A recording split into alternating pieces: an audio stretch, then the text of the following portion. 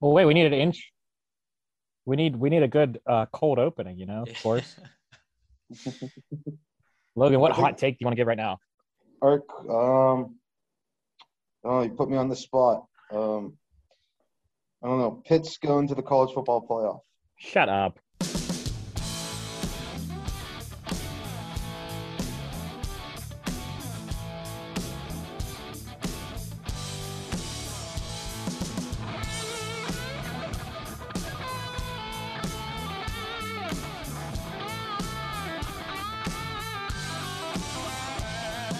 Welcome to another edition of Pittsburgh Made, another special kind of.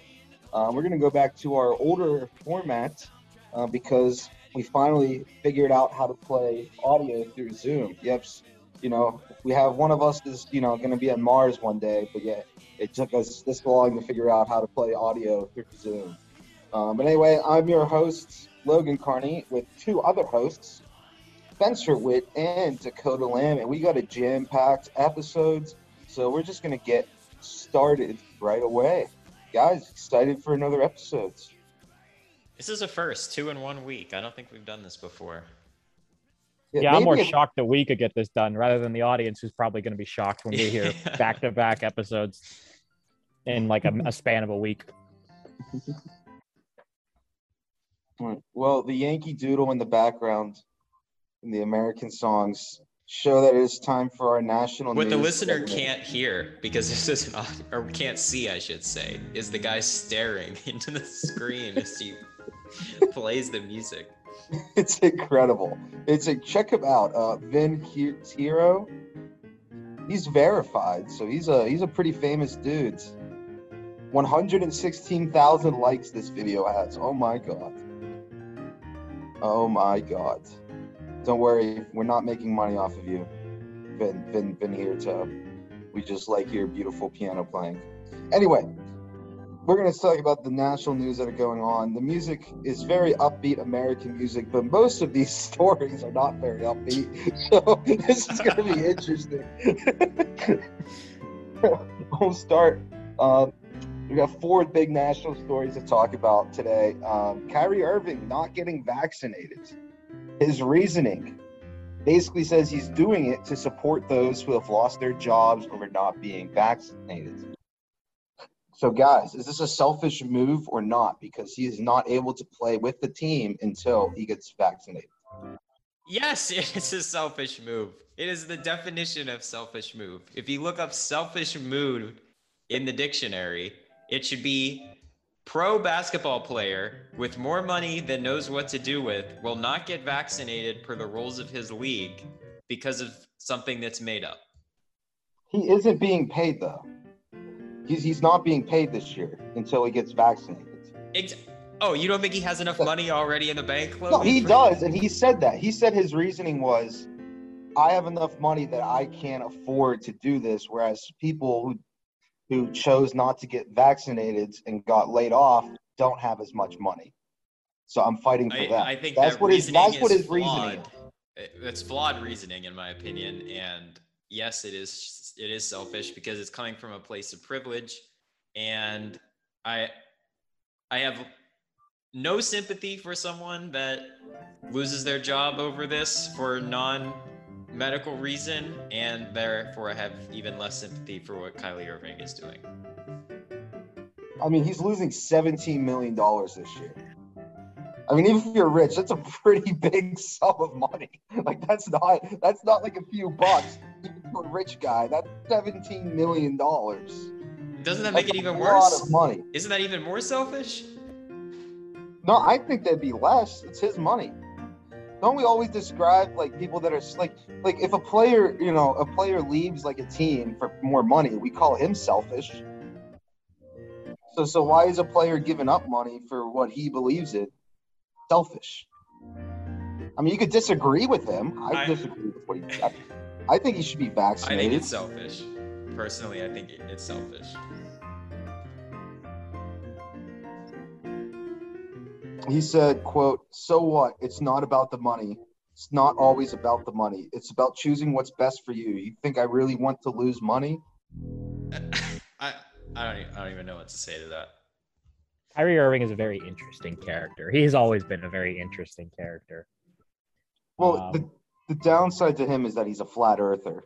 So here's the thing. I don't even know where to start. His reasoning is weird and convoluted. I understand his point, but it's very weird to me. I personally am gonna be the person that says this. I personally don't think that it should be forced, but that's just my opinion. I don't think that you should force him to get vaccinated. I don't think you should force him. I don't think that he should lose his job over not being vaccinated. I don't think anyone should. That's just my opinion, but I'll keep it at that. But his reasoning is like, I'm doing this for everybody else.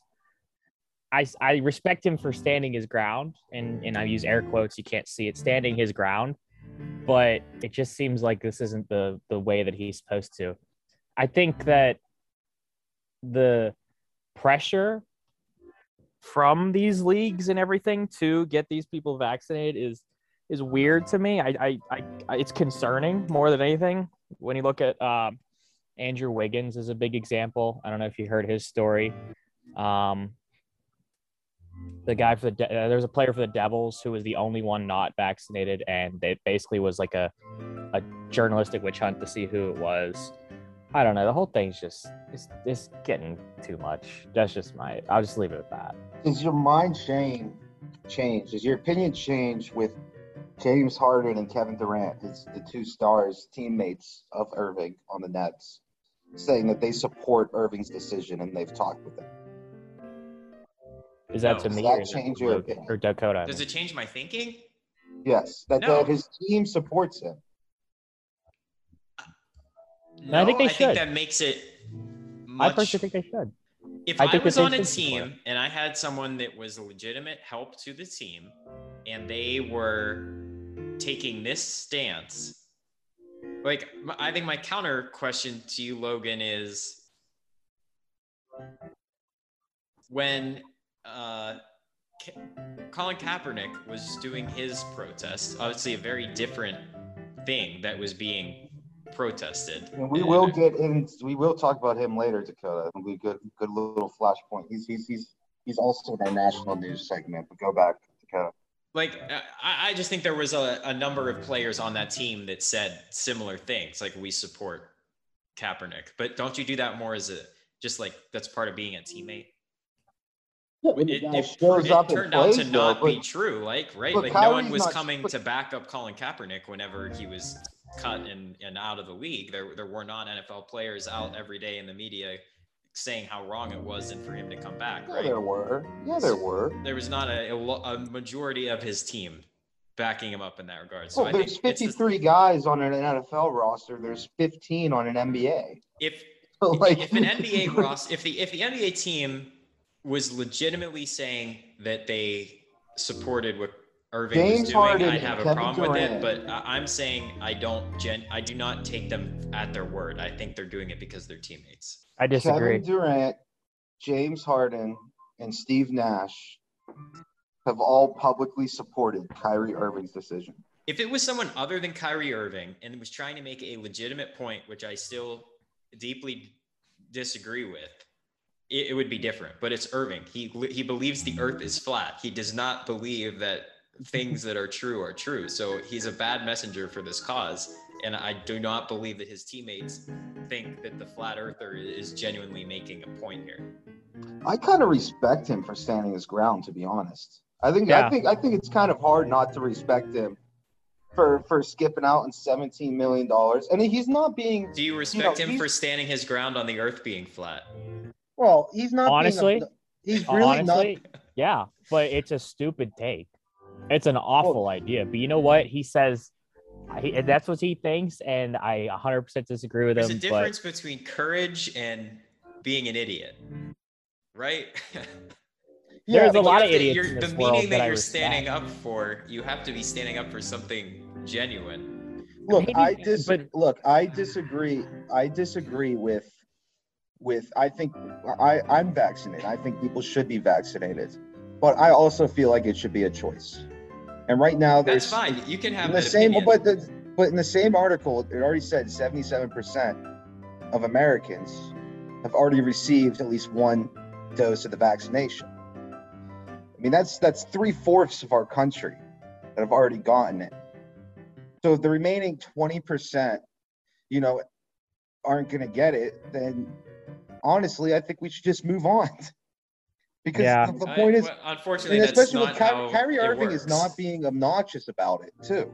Why isn't that how it works, though? That's my question. You have to, because you have to snuff it out, right? Like the reason we don't get polio is because it was completely snuffed this out. isn't. No, but hold on. This I don't want to get into this. But not everybody gets the polio vaccine. This is not snuffing out, Logan. But it's way higher than 77%. It is, but it's also been around for a lot longer. And the people that whine about not wanting to get the polio vaccine are seen as insane and putting their children in danger. Kyrie Irving is not. You don't think that there's genuine concerns that a person who doesn't understand the medicine, because we can talk about this all day, but it really comes down to we don't understand any vaccine. We don't. So you don't think? I wholeheartedly disagree with that. I disagree with that. Especially the COVID vaccines. Hold on. Okay. What I'm saying is, look, the average person in this country is not a scientist. Is not something. The only information they have is what they read. I agree. So you don't think that those people have genuine concern over a vaccine that they don't understand? No, they do not have genuine concern because they're exactly like you said. They're not a doctor. Kyrie Irving is not an expert on vaccines, so he should listen to someone or a lot of people who are experts on vaccines and say, this is insane that we're doubting the vaccine and he should get the vaccine because he's not an expert. My question is this real quick, Dakota, and I don't want to get too far into this, but if every single person got this, would COVID be gone, in your opinion? Yes. That is not how that works. That is not how that works. Yes. I'm sorry. You snuff it. We do not get polio in the United States because you snuff it out. This is different, though. Right. It doesn't get rid of it. It lessens it. Exactly. No, but if nobody has it, right? I think we're too far gone. That's not how this. Okay, that's not how this works, though. How is that not how it works? People are so good. You can still get it if you have the vaccine. It's just it's still being spread. Correct. So if everyone was vaccinated, I agree with you that we're probably too far gone at this point. It would still be spread. If everyone was vaccinated, it would still be spread. We just wouldn't have as many hospitalizations.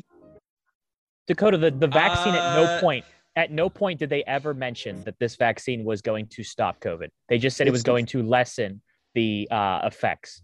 At no point. If it was developed faster, which would have been nearly impossible, had it been developed faster and the adoption rate higher, you could have immunized a majority of the country before it mutated again. Dakota, I'm sorry. I respect you as a person. I respect your opinion, but again, you're wrong. That's not the truth. That's not true. That's not how that works. Is it's not as effective against the mutated versions. A virus always mutates. A virus is always going to mutate. It's always going to mutate. No. I mean, it has to find a host. Right, to like the flu virus, right? The flu vaccine. Did you get that, by the way? I have not yet. So should the NBA require that? Now that's a question I want to dive into. Hear me out. Hear me out. We should not continue this topic. People die from the flu all the time. If you got the flu vaccine, it's people wouldn't die, right? It's apples and oranges. Look, I encourage people to get the vaccine. I do as well. I think people should get the vaccine, but I also believe that this country was founded on individual decisions. Yes. And if somebody wants to make, even though you have the individual decision to not get the polio vaccine, but you don't get to have a job or go to school. But he's not working. The polio vaccine is a different vaccine. All vaccines aren't made the same. He's not being paid. I'm not saying he should be out there suiting up for the Nets. Right. So didn't he make a personal decision? I don't understand. I don't understand where you're going with this. I said I respect what he's doing. He knows the consequences. Yeah. He's not Isn't trying that the definition of a personal decision though? He made the personal decision. Get vaccinated. Let's wrap this up because I don't want to get into this. He knows the consequences. He's losing money. He's not fighting to get that money back. He's not suing the Nets or the NBA or anything. He knows he's going to lose $17 million. I see what you're saying. Like, it would be different if he was sitting on his ass, you know, saying I should still be getting paid right now. That's different. But he knows that by not showing up, he's not going to be paid. He's still making that decision. So to him, he feels that it's not worth $17 million, which you can think is stupid. But in the end, just like Kyrie said, he has enough. He's one of the people that has enough money to be able to make this decision. And yeah. I think you're right with the messenger thing, because it is tough to take a flat earther seriously. But I do respect. I respect him for what he's doing. I'm sure he's eventually going to get the shot and eventually go play for the Nets. You know, because sitting out on $17 million is just, I don't know how anybody could do that. But I respect what he's doing. All right, moving on. The other big news from this week, it was so big that it cut out Sidney Crosby's interview from Monday Night Football. And assuming that you guys didn't care about that at all, that got cut out. You know, like I thought it was funny that the Penguins tweeted, like, tune into Monday Night Football for someone you might recognize, and then it never happened. Well, but people recognize John Gruden. 10 minutes about, and Logan has finally thrashed hockey like normal. No, I'm thrashing hockey fans. I don't think any. I've always hated. We do not need to get into this. We know, Logan. Don't worry. Keep going. I've always okay. We're talking about John Gruden. I know. But to be fair, I have always hated when any sports broadcast would bring on somebody not from that sport to interview them about something not related to that sport. You know, when like ESPN would bring in LeBron James, like they did for the Manning cast, they brought in LeBron James. All right, that's a topic. Like, I don't like any of that. But I agree with you. But moving on. John Gruden out after emails exposed, finds out that he made a lot of racist, sexist, and anti-gay emails while he was with ESPN. It was exposed in the Washington football team investigation is what this was exposed in, and we're going to be getting to that next. But guys, do you feel, I think the big debate now going on with this is not so much should he got canned. I think we all agree that yes, he should have got canned. But do you think it's hypocritical that the NFL has basically blacklisted him and not other offenders who have done just as bad, if not worse things, like Antonio Brown, Deshaun Watson, Michael Vick, you know, Ben Roethlisberger, allegedly, stuff like that? I think it is good that they held someone to an account. However, I 100% agree with what you just said, that yes, it is entirely hypocritical. And there seems to be a different standard, right, of someone who's not on the field versus someone who is on the field, and who the NFL would say, you do this thing and you're in the front office or on the sidelines, fireable offense. But you play on the field, you do the exact same thing, it's nothing. We're not even going to make a statement about it. We'll just try to. As long as you're good. As long as you're good. It's all money. John Gruden doesn't bring in ticket sales. The people on the field bring in ticket sales. John Gruden, that's why it happens, but it's still hypocritical, right? It is. I think the funniest thing I saw, and not funny, but also funny, and also like sadly true, is like someone tweeted that like, you know, the actions of John Gruden, like, is crazy. This is such a bad decision, a bad planning from him. He shouldn't have done this. What John Gruden should have done was just beat his wife instead. And I was like, oh boy, because like it's a dark humor. It's dark humor because it's exactly what you're saying. The NFL is allowing and not allowing, and it's just like, yeah. I think it was related to like he shouldn't have taken his anger out on emails. He should have taken it on his wife instead. And I was like, oh boy. But yeah. Who uses their work email to send also awful idea. The dumbest thing. Are you an idiot?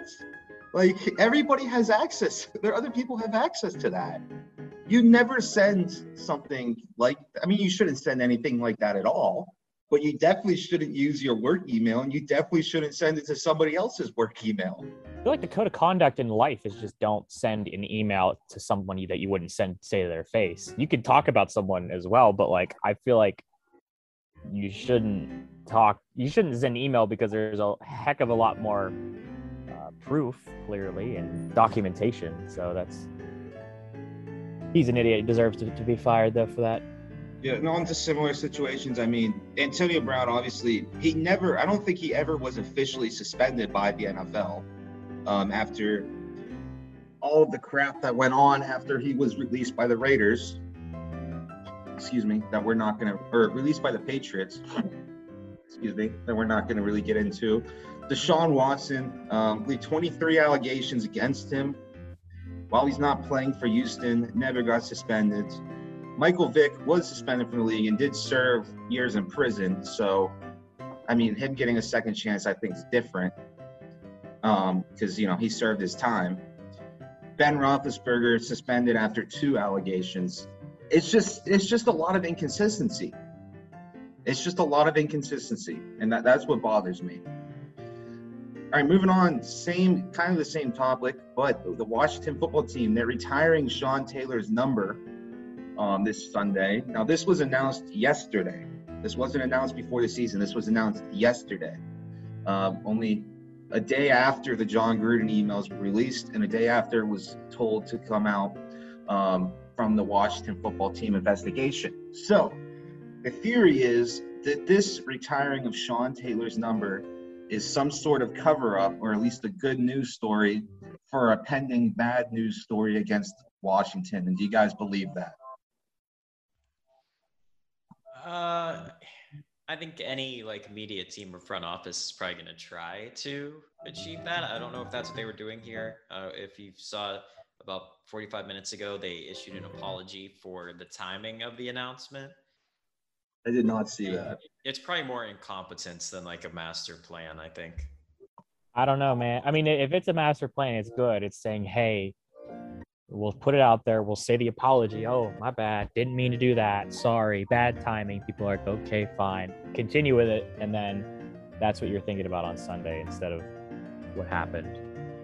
I mean, it's like when news organizations, I remember last year, last year, Kennywood announced that they were closing 4 rides in the middle of the Steelers game. It's not like this isn't constantly done.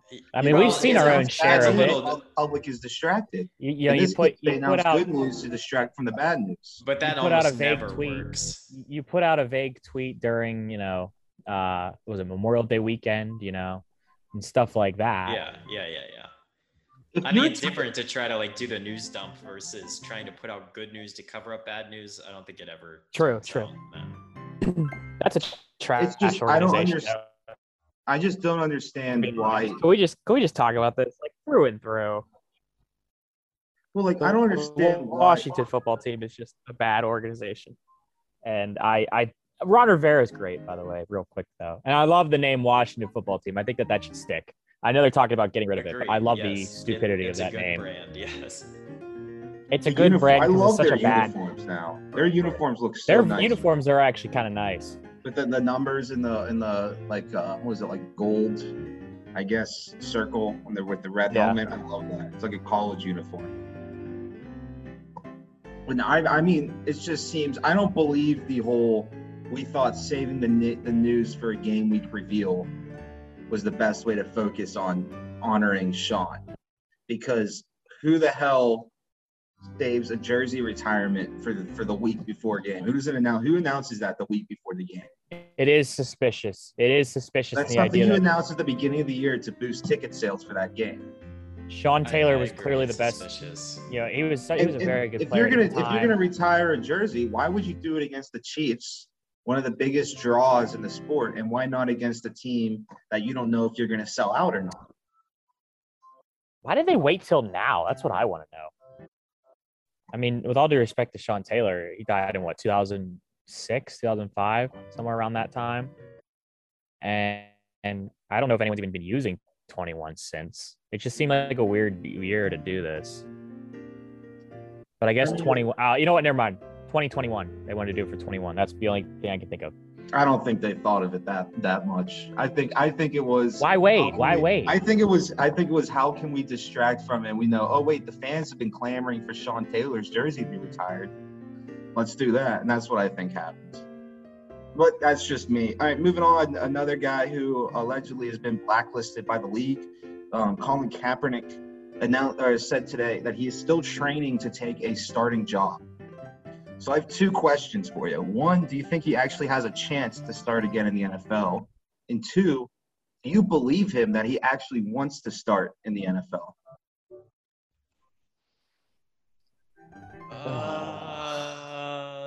No, I don't think he has any chance of being a starter again in the NFL. Do I believe that he wants to? I personally don't. Because I think he's taken the role of activist in stride, and I think making announcements like that help his case of I'm still being blacklisted by the league and help him push his cause, which isn't a criticism to him. It's actually like really smart, strategy. But he's making more money now than he was on a football team. I will give him credit. Whether you agree or disagree with him, how he's doing his business is impressive. The whole situation was it last year or 2 years ago where the NFL organized this whole tryout for him. All right, and just about all the teams were going there to see him play, and then he canceled it like hours before because they wouldn't let his camera crew film it. So that right there tells me that he doesn't actually care about that he actually doesn't want to be back in the league. He just wants to do this for publicity. Yeah, I probably agree with you, to be honest. I don't see him coming back. I don't see him, and I don't think he says like I hate football. I don't want to play football again. But I think he sees a bigger picture of himself, I should say, past football, and I think that's the bigger picture, and that's what's more important to him. And I'm not going to argue whether one way or another. I'm just going to say that that's how he views it, and that's what he's going to do. There's been 2 other football leagues to get national television time since he's been blacklisted from the NFL, and he was not on either of those rosters. Hey, man, the arena football is also played on national television every once in a while. Arena football has been dead for like 3 years, man. It's not the arena football anymore. It's the indoor football league or whatever. That's separate. They got a new arena football, basically. Yeah, I don't think it's worth talking about anymore because I don't think there's any chance of him actually getting back into the NFL. Whether I believe him or not, I think I'd say I believe he wants to. I can't understand why he would want to. Moving on, the sound of a new Pirates generation means it's time to open up our time capsule, an actual time capsule, because this episode was never released. It was lost in the cosmos till I miraculously pulled it out, till I unsnapped my fingers and brought it back from the dust and the ashes. I think we are going to have to release 3 episodes this week and actually release the whole episode because I had forgotten how heated the first hour of that episode was talking about Bob Nutting. He did that preseason interview and we dissected everything that he said. We had another heated episode right after that also got lost in the cosmos that I found again. So maybe we can release both of them. It was a special, very special. All right. Well, anyway, let's open up this time capsule. Dakota, I'm going to let you take control of the audio. And why don't you start playing some of these clips? All right. So we started off with the first question, team leader in batting average. And let me turn this on and let's take a listen in to what we said at the end of March. All right, it's time for the Pirates time capsule. We're going to revisit this at the end of the season. So we will get to hear our voices again in 162 games. Sorry, Tel, that you were cutting off an argument there. Logan. I should give some context. We were arguing about whether the John Neese Neil Walker trade was bad for some reason. How stupid are we? Yeah, here we go. Team leader in batting average. Bob Nutting. I want to say Ke'Bryan Hayes, but I believe in the sophomore slump thing. And I think he's a good offensive player, but I don't think he's as good as he was in that in his 1 month last year. But then you got to think if it's someone like Adam, while you think about it, I will say Hayes.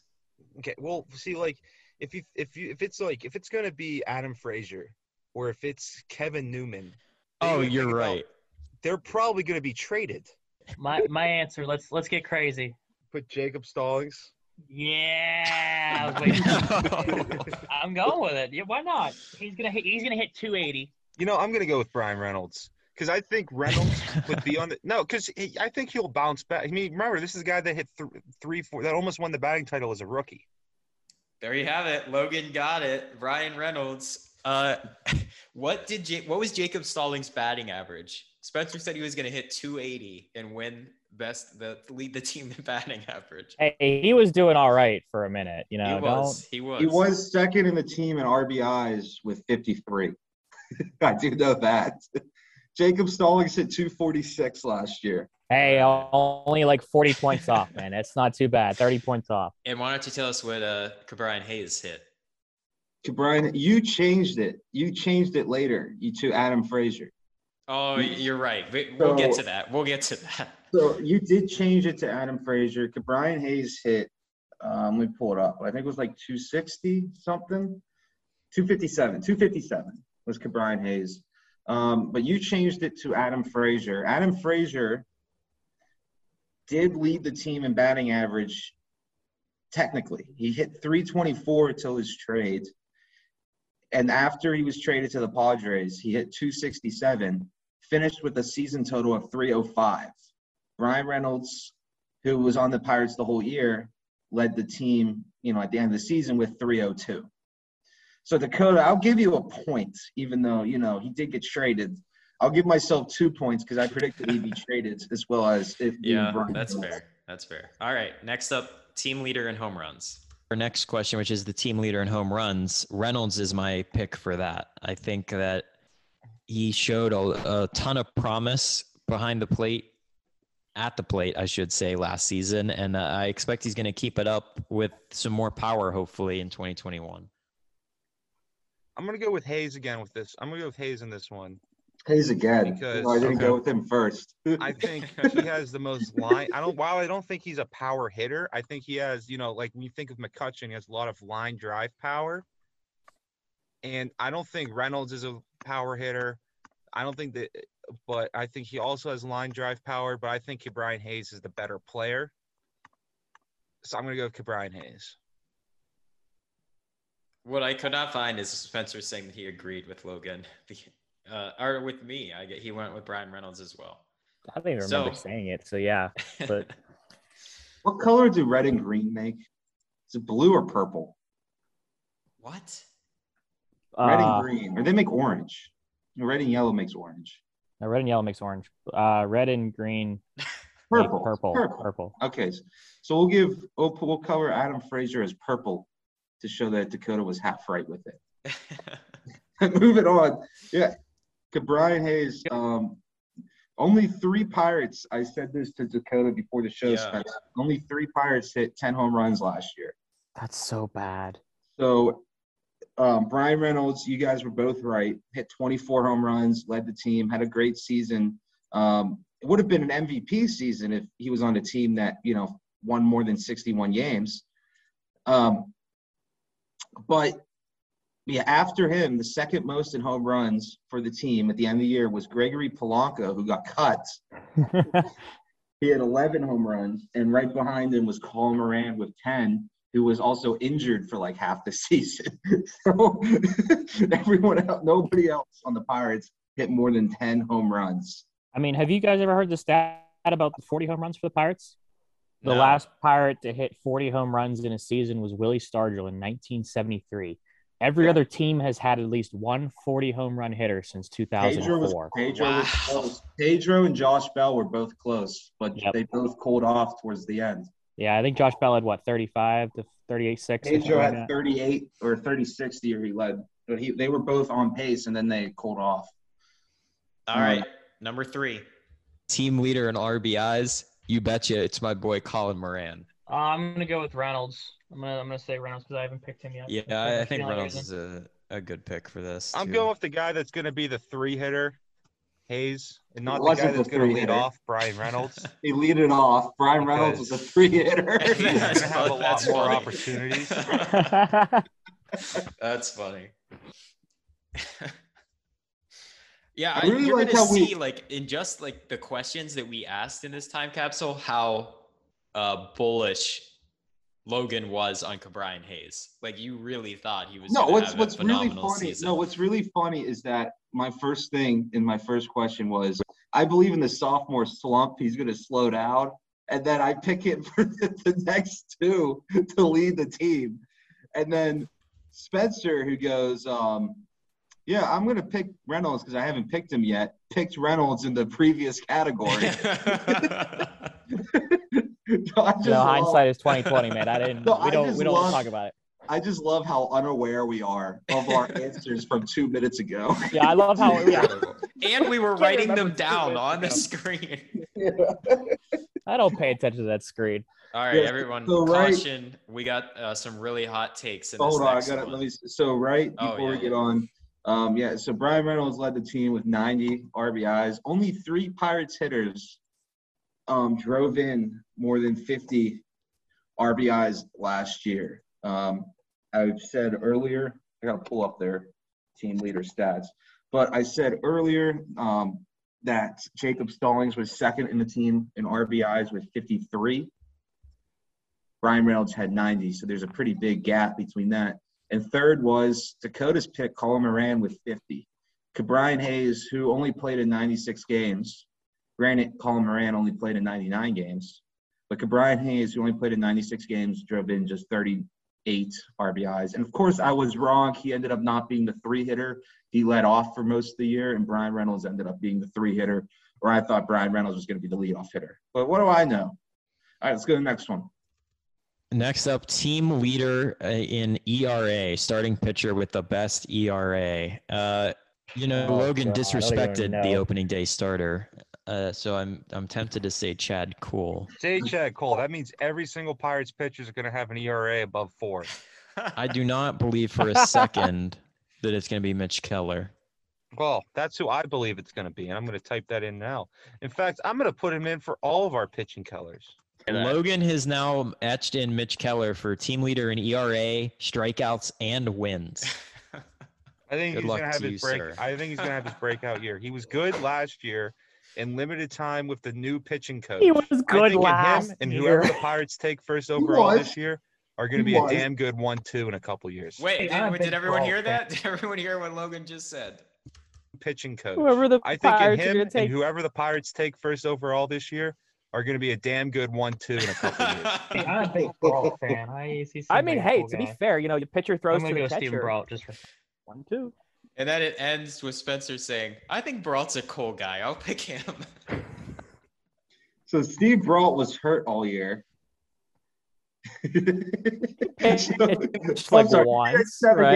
He pitched 7 games at the end. What was I thinking? Stephen Cahill? 5.86 ERA.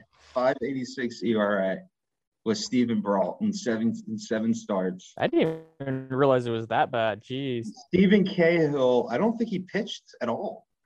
Isn't it Trevor Cahill? It was Trevor Cahill, yeah, and I don't think he pitched. Why does it say Stephen? Yeah, I don't know.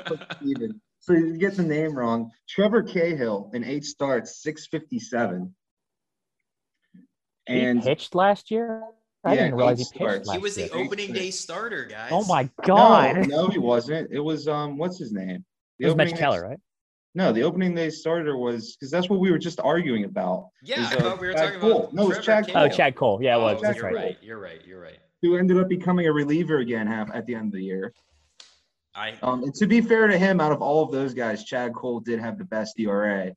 We should have done a quiz 42. show real quick that would have been name the if did this pitcher play for the Pirates last year? Yes or no? That would have been such a perfect quiz show because they had they had a circus of players, especially in that bullpen.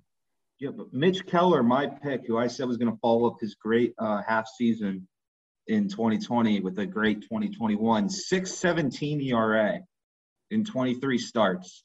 Granted, he was the only one of the players that we mentioned to actually start the full season. But absolutely horrible year for him. The Pirates' top Did any of prospects. us know who JT Brubaker was when we recorded the episode? I mean, I knew who he was. I didn't think he was – I mean, he still ended up not having that great of a year. But, JT Brubaker did lead it for a full season with 5.36 ERA. So I was right in predicting that all the Pirates pitchers would have above 4 ERA. How about that? You did it as a joke, and it turned out to be true. But if you count guys that were traded before the season at the trade deadline, then Tyler Anderson actually led the team with a 4.35 ERA and 18 starts. All right, moving on. Team leader in strikeouts. I am going with Mitch Keller, of course, like we already said. I believe that Keller could lead in this column. I don't expect him to in wins or ERA, but I could see him leading the team in strikeouts. How many other strikeout guys do they have? Yeah, I agree. I was going to say Keller as well, to be honest. I can't think of anyone really else. Yikes.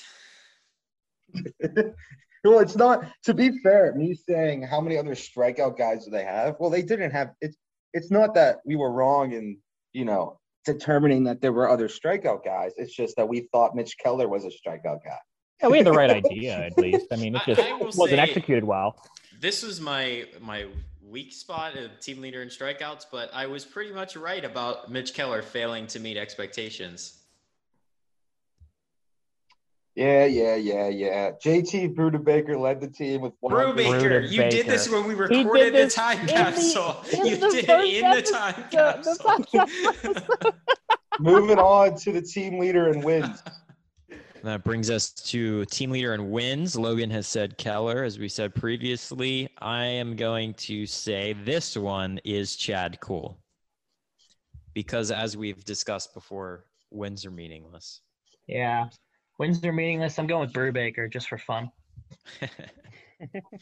With what, two wins leads the team? He'll go 7-14 or whatever, like 7-15, and we'll call it a year. What was Brubaker's final record? Brubaker and Mitch Keller both had 5 wins. Jeez. Even worse than Spencer predicted. There's only one pitcher to get more than 5 wins last year for the Pirates, and that was a reliever, Chris Stratton, who got 7 wins. Ugh. The numbers Spencer did predict, but he was a reliever, so he only had 2 losses. So he actually didn't have that bad of a year. But yeah, so we were all way off on that one. So All-Stars. That was close. I was going to say this is a tough one. Same with Mitch We've Keller. got to pick Pirates All-Stars. There might be just one. There could be multiple. There has to be I'm going one. to say that there is only one. And it's going to be the guy leading the National League in batting average, Adam Frazier. Hey. You're saying Oh my Frazier. God. Really? I'm going with the guy that already has a well reputation nationally, is arguably the best fielder at his position, despite being a rookie. Had Rookie of the Year votes last year, and is still rookie eligible this year, and is easily the Pirates' best player, Ke'Bryan Hayes. Pirates best. You know what? player. I'm gonna go out on a limb here because I want to, and this is gonna be embarrassing when we do the time capsule. But I'm gonna go with Richard Rodriguez. Actually, God, wait, I hope are we that- making 2? Can we make 2? Yeah, you All can right, multiple. I'll do Rodriguez and Hayes. Let's do it like that. You think they're going to get 2 guys in this year? Because Brian Hayes will get he'll be a late pick or like the what's the An fan vote alternate or for whatever? somebody Yeah, an that- alternate or yeah. a fan vote, and then Richard Rodriguez will be the actual pick. So they did get two guys in. And Adam Frazier was one of them, and I believe he was leading the league in batting when he got knotted in. He was leading the NL in batting. So, congrats on those predictions. Thank you very guys. much. And Rich Rodriguez was good until he got traded to the Braves. Just something about Pirates pitchers. Once they leave the Pirates, they just suck. Clay Holmes actually did decent this year in the bullpen for the Yankees, but that's the joke, Spencer, because everyone always says, Pirate pitchers, when they leave the Pirates, they end up doing really well. And then Rich Rod, sucked. But anyway, Adam Frazier and Brian Reynolds, not only were they both All-Stars, they both started for the All-Star team, which I don't know. Yeah, who let that happen? Can we talk about that? One of the worst teams in baseball. They were both at the time the best at their positions. Like, they were both statistically the best at their position at the time. It's just the team was just awful. All right, we want to skip the awards ones. Yeah, we don't need to listen to these. Your obsession with Brian Hayes before the season, Rookie of the Year and a Gold Glove. Are you kidding me? So there's no. Oh my God, we did. We did make some predictions for this. I didn't think we did. All right, let's go. Wow. All right. Will any Pirate lead the league in any major good category? Dakota, I remember this. Is this your Adam Frazier batting average pick? Yes, I foreshadowed it enough. My answer here is Adam Frazier leading not just the National League, but all of baseball in batting average. Oh, there we go. There's our interest. There's our soundbite. You know what? Let's have fun. You guys had fun with it. I'm gonna say Jacob Stallings leads the league in average, just for fun.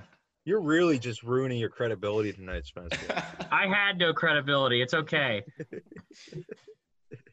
Okay, I'm gonna put one more here since Spencer said that Richard Rodriguez was going to be the Pirates All-Star. I'm gonna say that Richard Rodriguez leads the National League in home runs given up. Oh, that's.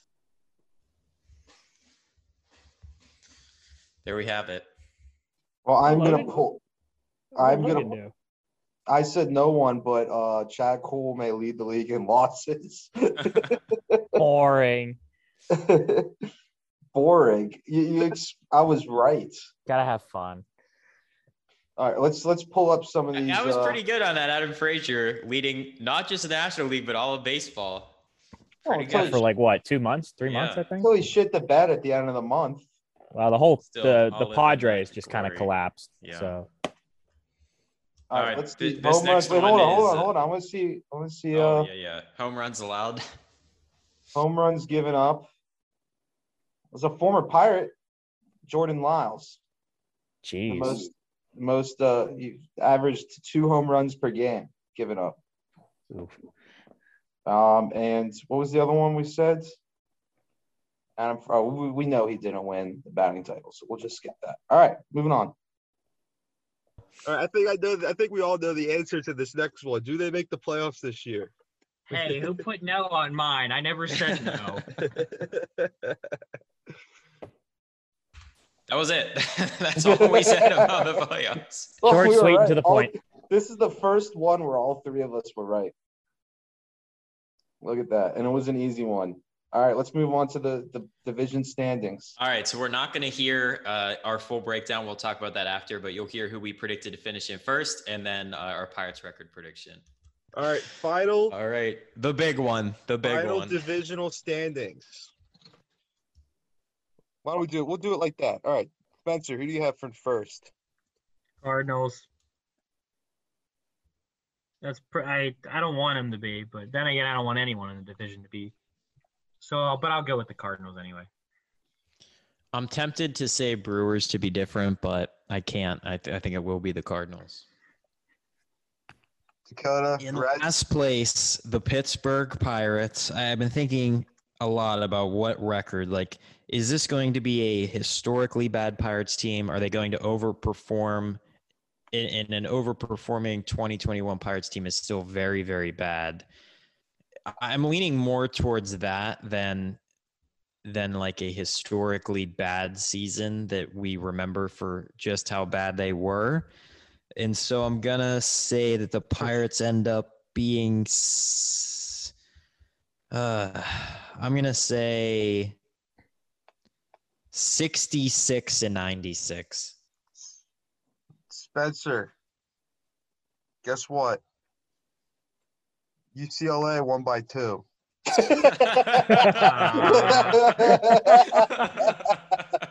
right. Well, that's just Baylor. I need Baylor to win. Man, am I gonna get second? I'm gonna get second to last. I forgot about that. Oh my What's your god. record prediction, buddy? We cut it there. I think that's a good There spot are to cut it. 162 games. Let's say I'm gonna say they lose 103. So 59 and 103. Dude, damn it, man. Me and you, Stay here. buddy.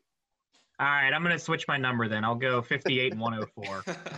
I think this is a 100-loss team too. Even with the year I expect Brian Hayes to have, this is a 100-loss team. This is a bad, bad, bad team. You got that right. It was a bad, bad, bad team. Yeah, you forgot the part where Dakota was riding the Cubs pretty hard. Had them finishing Somehow third left in the that one division. out. I don't know where I that don't know got how that lost happened. somewhere. Of course, the guy that edits this, of course, left that out. Me and Spencer both predicted Cardinals, Reds, Brewers, Cubs, Pirates. Of course, we were just wrong. Brewers, Cardinals, Reds, Cubs, Pirates was how it actually was. I should have done what I said and been different and picked the Brewers. Yeah. Would have made up for Almost. what I said about the Cubs. That's not even that bad of a pick. I mean, they were good last year. They were good the year before. Honestly, that wouldn't even have been that bad of a The pick. Cubs added Arenado in the offseason, so that's why I think we all predicted the Cardinals did. The Cardinals added That's true. Arenado. So, all right, and that was our Steelers time capsule. All right, I need the. You said that was a Steelers time capsule? I know. Well, yeah. So it was the.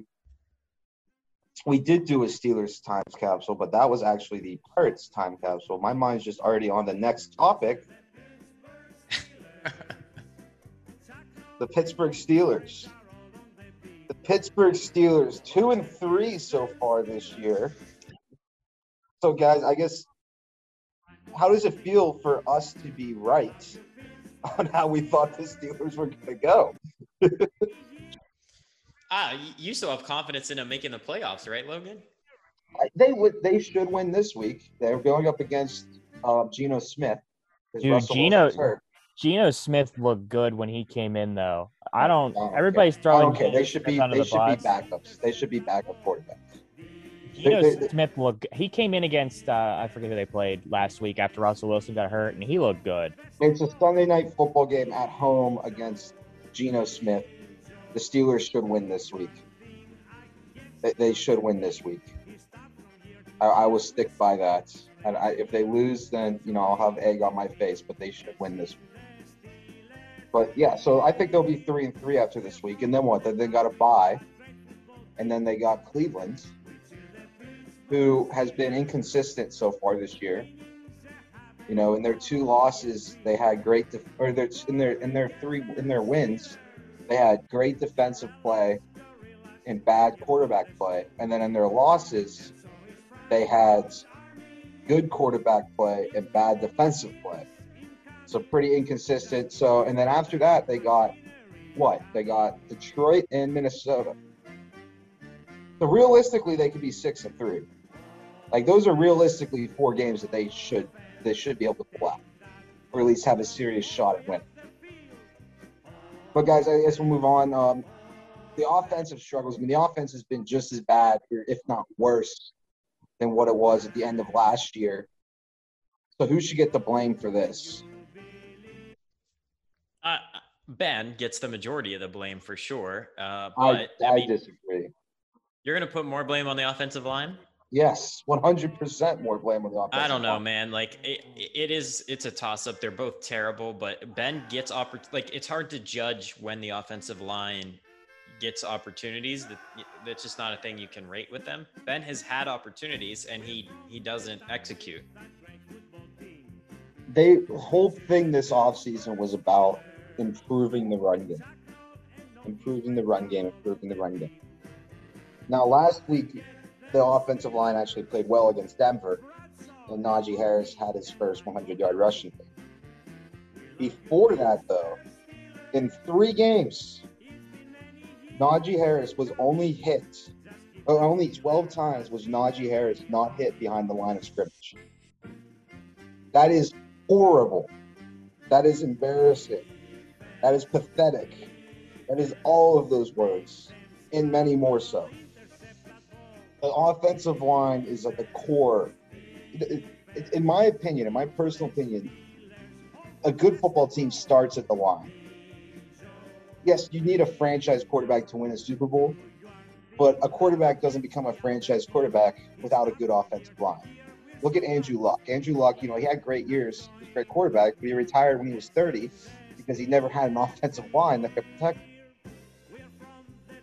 Ben, if he had an offensive line, he wouldn't be vintage Ben. But there's no reason to expect that, if he had, 5 seconds to throw the ball, that they'd be putting up more points, that some of his receivers would be able to get open. No, I blame the offensive line 100%. It's not even them. I blame Colbert because they should have known going into this year that this offensive line was going to be this bad. I think that's the best answer, is to blame Colbert for the offensive struggles. I mean, I think we all agree in what needs to be done to improve. I mean, they're not going to make major trades for offensive line help throughout the year because that's just not the Steelers' MO. But going into next season, I think we can all agree that, the quarterback position and the offensive line are where to start to improve. Yeah, I mean, I still don't think that Ben is as good as he used to be, but well, no, nobody. I don't think anybody thinks that. I still think he's past his prime. I still think at least. I still think he's pretty much done as a starting quarterback in the NFL. I'm sorry, but I do agree in the sense that offensive line is a big issue for. It doesn't matter who you throw back there. People are going to struggle if they have an offensive line like that. They might not struggle as much as Ben Roethlisberger does, but they'll still struggle. Look what Patrick Mahomes did in the Super Bowl. This past Super Bowl, he had a bad game, and he's the best quarterback in the NFL, arguably. And Josh Allen might be better this year, but arguably Patrick Mahomes is the best quarterback in the NFL, and he was bad in the Super Bowl because he had no protection from his offensive line. All right, moving on. Another season just started, though. And I believe they just played, right? They just had a game too, but the Pittsburgh Penguins. They went to overtime tonight. We're recording this on Thursday, October 14th. Yeah, so the Pittsburgh Penguins start the year 1-0-1. They lost in overtime to the Florida Panthers 5-4. They did blow out though the Tampa Bay Lightning, the back-to-back Stanley Cup champions, Tampa Bay Lightning, without Malkin and Crosby, who were both out after, for whatever reason, they waited till a few weeks before the season for those guys to get surgeries. Still don't understand that decision, but they'll be out with them for a while. So guys, I guess before we talk about the switch to ESPN, because obviously that's the big hockey thing right now is the switch from NBC to ESPN. Let's talk about the Penguins themselves. How long do you think this team can compete without Crosby or Malkin? I think it's hard to define what you mean by compete, because the Penguins have shown their best runs for Stanley Cups are when they struggle in the regular season, scratch to get in, and then fight their way to a Stanley Cup. So I would much rather see them not be dominant through the regular season. This is kind of the problem with last year, right? I think that it's a good thing to start off and have the younger guys prove. As a Penguin fan, I think it's exciting to start a season without Malkin or Crosby playing and be like, is there any kind of future? I know we've talked about this a ton on this podcast I don't believe there's a future. I think that the previous general manager massacred any chance of this team being successful. Why should you be worried about the future when they still have Malkin and Crosby? I mean, the end is getting closer, right? Yeah, but I they just think still as a have that. curiosity, But they in the still NHL have. regular season of any regular season is the least meaningful. So I'd rather them stay competitive. And by that, I mean like hang around a playoff spot, fight to get in at the end, and then carry that momentum deeper into the playoffs than they did last year. I wouldn't say I want that. I would want them to be more successful and be a top team without Crosby and Malkin, because you think when they come back, That's a good point too. look how they would be. But I do agree though that you haven't seen too much of a sample. You have, but you haven't when one is out, the other one's in, and then like last year, Crosby was playing, Malkin was out. Even when back in the day when Crosby was injured with concussion issues, Malkin was usually playing as well. But they've had a couple of stretches with both of them out, and they've had a lot of their stars out. But this is nice to see how can the rest of the team play without the the superstars on this team. And it's more of, I think for this game, it's more of a view of the future, like you said, Dakota, but not necessarily like a far future. It's more of a, what can this team do in the next year or two if Malkin and Crosby struggle to stay healthy? And I think it's honestly, I think you have more of a look now than if Crosby and Malkin were starting and playing in the regular season. I think this is more interesting now than if it was a full healthy team playing kind of hockey. But if it's a team that lacks Crosby and Malkin playing decent and pretty good hockey, then it'd be hopeful for the future. Yeah, I agree with that. Moving on to switch, obviously, to ESPN. I guess we'll say mixed reviews. Doesn't seem like a lot of people on hockey liked the broadcast itself. Dakota, who used to produce broadcasts at RMU, we'll let you break about that. Yeah, go ahead. Before that, I want to talk about I think we can all agree that being on ESPN is better for the NHL than being on NBC, though. To see a just regular run-of-the-mill regular season Penguins goal be tweeted by at ESPN is a big step forward for the league, and that alone has paid off in this. We talked a lot about when this deal was made, the pivot to streaming, and I think that the people that signed up for the bundle of Hulu, Disney Plus, and have been like, I don't know what to do with ESPN Plus, might now start to dabble in hockey, especially if they have a team in their city that grows that product for ESPN and it helps promote the NHL. So I think it was a good move. We can talk about the product of what it's been so far.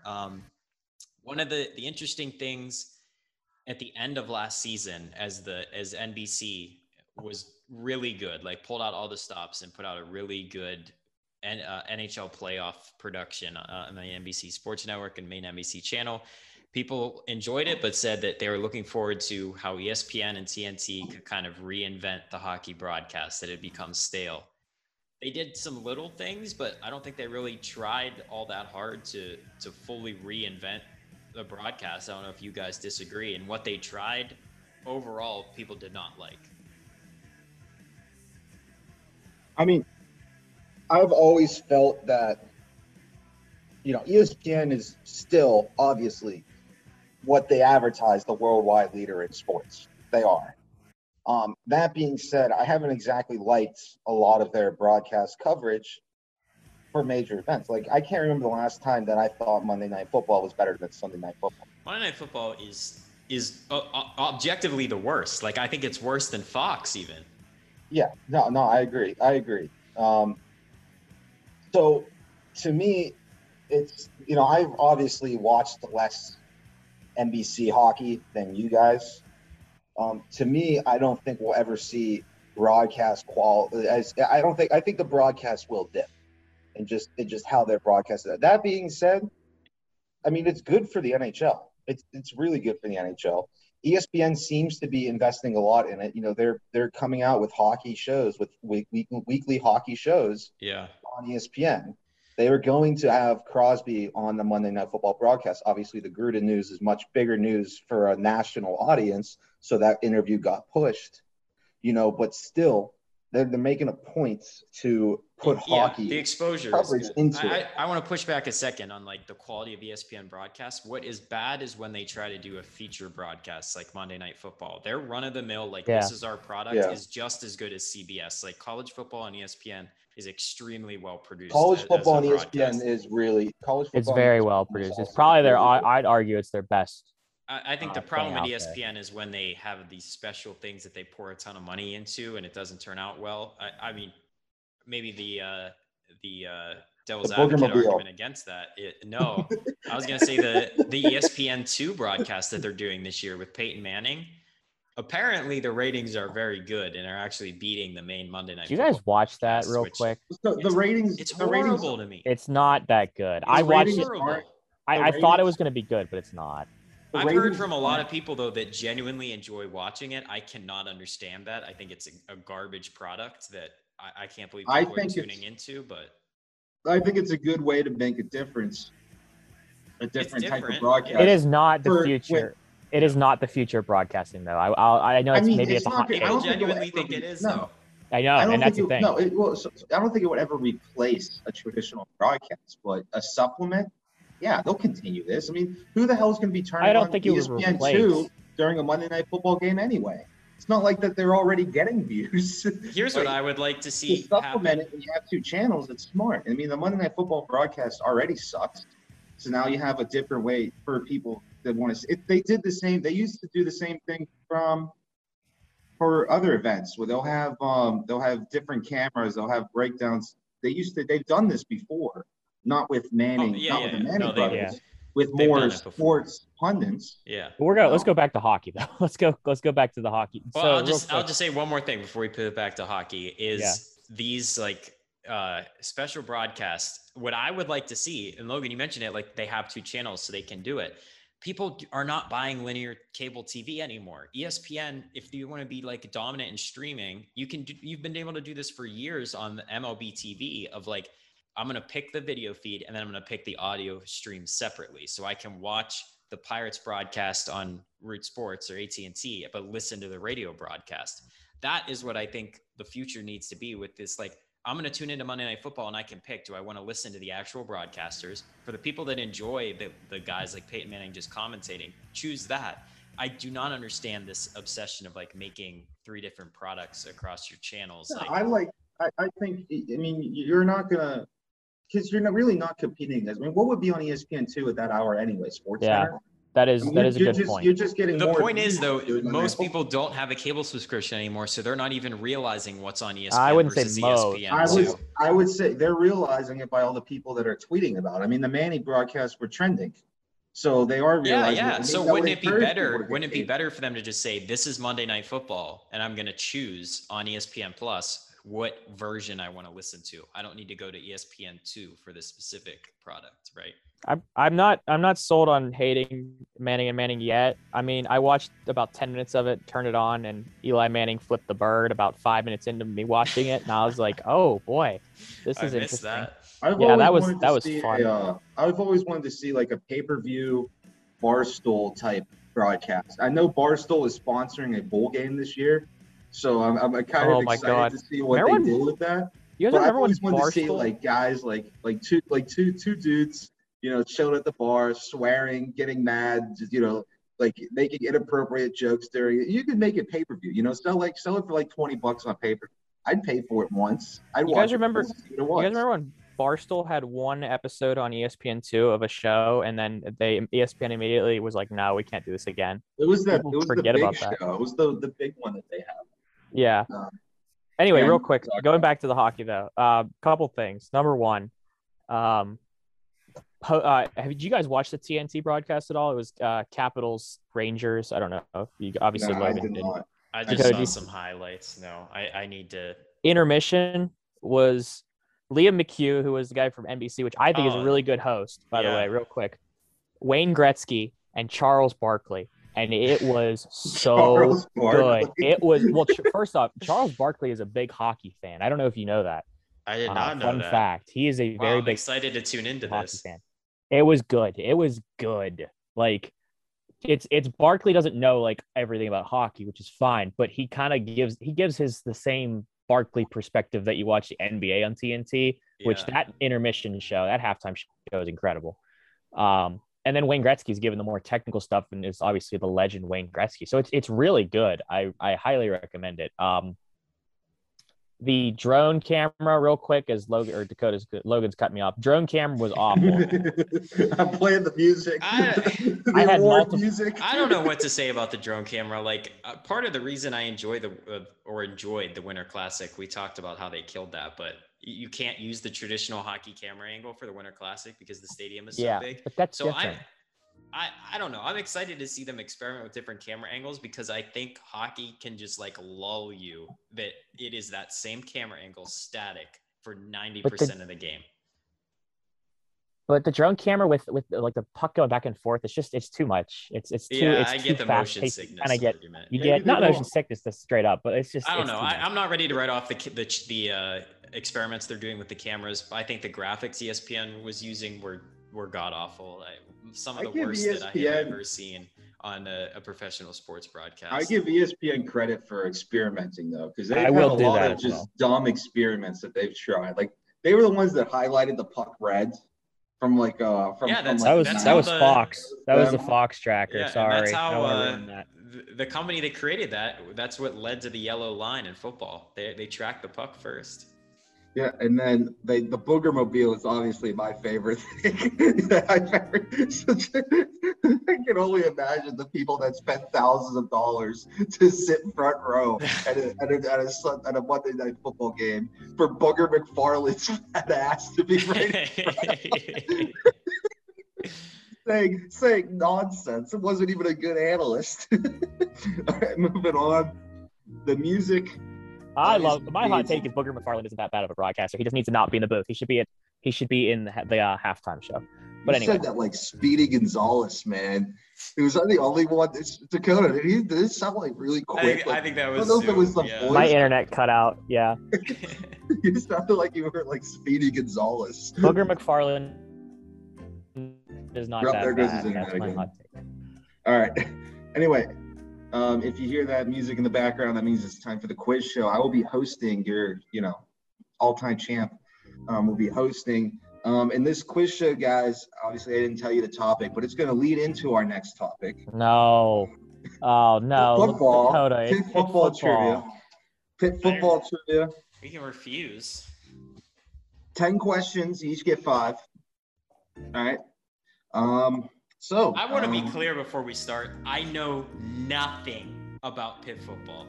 I grew up watching Pitt football. So, I'm not going to deny I liked them, but I just don't watch them as much as I used to anymore. It's the truth. Again, every question is gettable.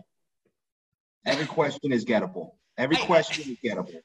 Whatever you say, buddy. Next weekend we're going to do our next broadcast. We're going to do a trivia on Robert Morris volleyball, just because we're going to pick a different sport that we know the other two don't at every single time. All right. So anyway, who wants to go first? I'll let Dakota go first. Thanks. All right, Dakota. I'll be back. Oh, Spencer could steal, but he's leaving. All right, Dakota. How many claimed national titles does Pitt football have?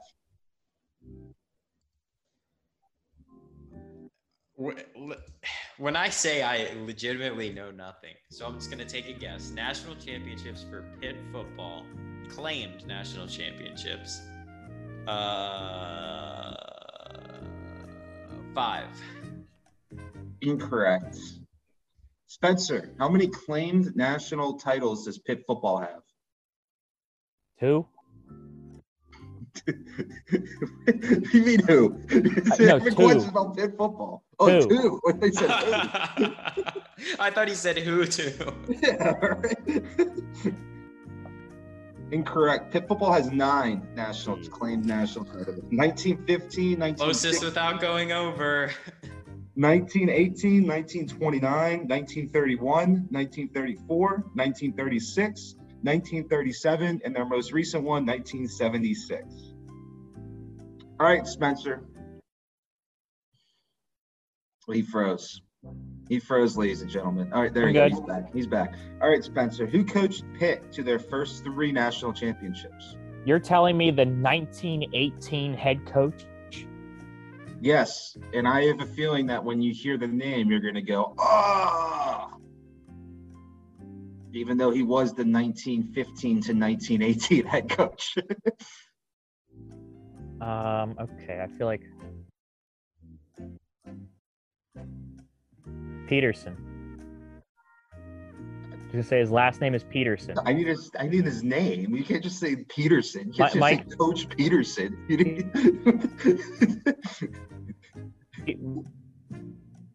I mean, you're wrong. Regardless, you're wrong. His name is Peterson. No, you're wrong. I don't even know if they've ever had a Peterson that won a national title. I can't think of it off the top of my head. All right, Dakota. Against the steal. Can you repeat the question? Who coached Pitt to their first 3 national championships? And like I said before, your only hint is these are all – I looked at these and I thought that these are all ones that you guys had a chance at getting. I think you thought wrong. I disagree. Dave Wanstead. I'm telling you, I do not know Pitt football history. Glenn Scooby, Pop Warner. Oh, okay. Pop Warner football. Yes. All right, Dakota. This one's an easier one. Pitt football has 9 NFL Hall of Famers. That's tied for the 5th most in history. Which of these 4 schools does Pitt have more Hall of Famers than? Okay. Notre Dame, Alabama, USC, or Michigan? I know it's more tough. Hall of Famers than That's a good question. That's a really good question. Alabama? You're correct. Alabama has 8 Hall of Famers. That would have been my guess. You don't really hear about like Alabama play history, like, right? Yeah.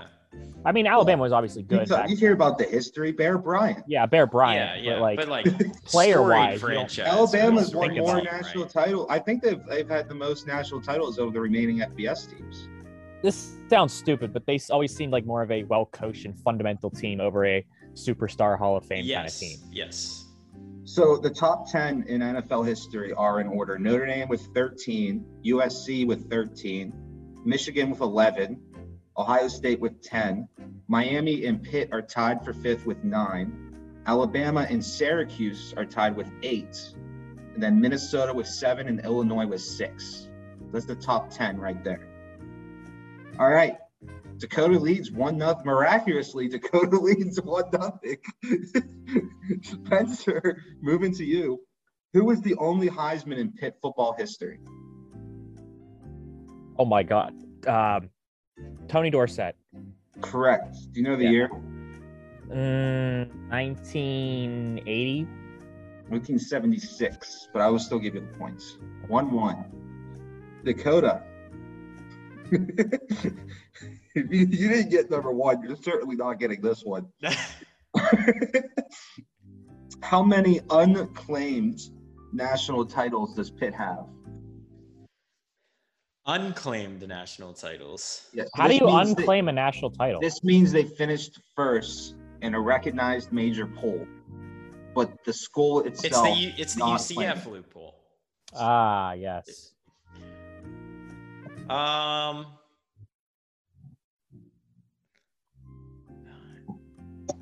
Do you think it's more or less than claimed? I'll say less and 4. Incorrect.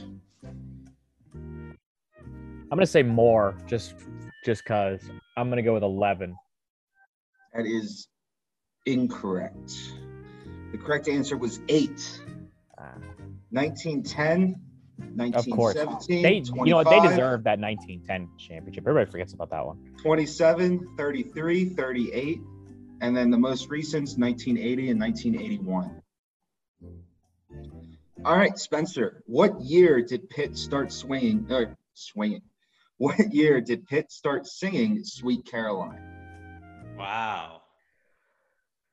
Oh God. Can I at least get like a hint as to what year Sweet Caroline came out? Yeah, I can tell you that.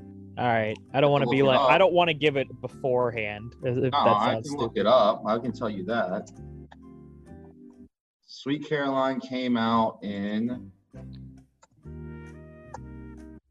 1969, May of 1969. I'm gonna go with 1975. Incorrect.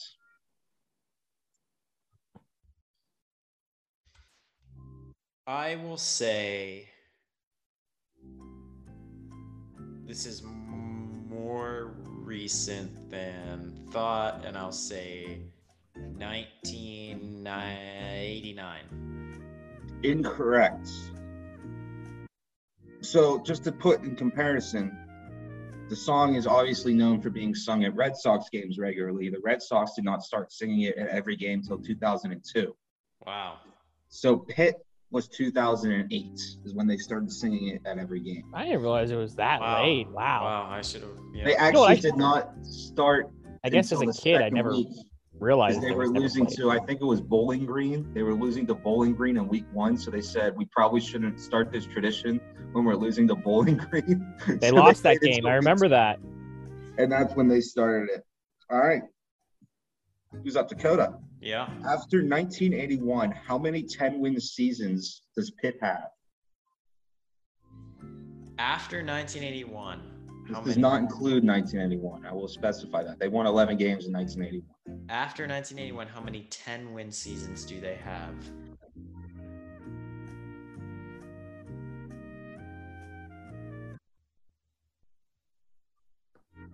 I'll say 5. That is incorrect. Spencer, Just to spite Logan Carney, I'm gonna say 0. that is incorrect. They have 1. Oh, Wow. 2009, they went 10-3.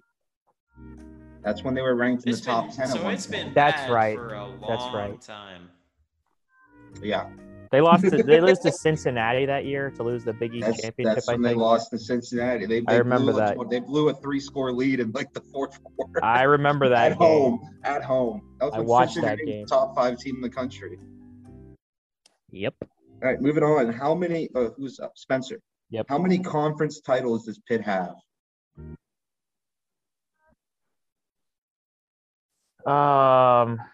How Dakota? Are you listening to me real quick? How Yeah. does Logan think we can get these? Like he said before, all these questions are. I don't know. He These wonders are why we don't want to talk about Pitt football. If like I don't you even just- hate Pitt football. I like Pitt football. I enjoy. I want them to win. I just These don't are know. not hard. Like it's not like I'm asking you like who's their Not all-time hard. center. It's a number between 1 and like 70, and I have zero context as to what it is, other than they haven't won it in like 20 years, I think. I will give you a hint. They joined the Big East in 1982. Prior to 1982, they were an independent, so they never played in Okay. a conference until That helps a 1982. little bit. You just gonna- had the question of how many 10-win seasons too. I'm gonna go with 1 then. It is incorrect. They didn't win it that year. Remember? Oh my god! Oh my god! How did I just say that? Oh my god! That was the dumbest answer of my life. I feel threw you so off stupid. there, didn't I? I feel so stupid. Oh my god! All right, Dakota. 0. That is incorrect. They have 2. They won it in 2004, and they won a share of it in 2010, They the went year down after to- 2009. Fiesta Bowl 2004. I forgot about that. Yep. Both in the Big East, obviously. Obviously. They have not won since joining the ACC, but this year might be different. We'll get more into that later. What was Pitt Stadium's capacity when it closed in 1999? Dakota. I'll go, if you can give it to me within 2,000. All right, guys, is that fair? Within 2,000 people? Is it a rounded number? Like, do you want like 40,000, 42,000, or like, do you want exact? Well, I'll give you a hint. I'll just say it's something 500. So Okay, that's fine. I'll give me within 2,000 something 500. Pitt Stadium.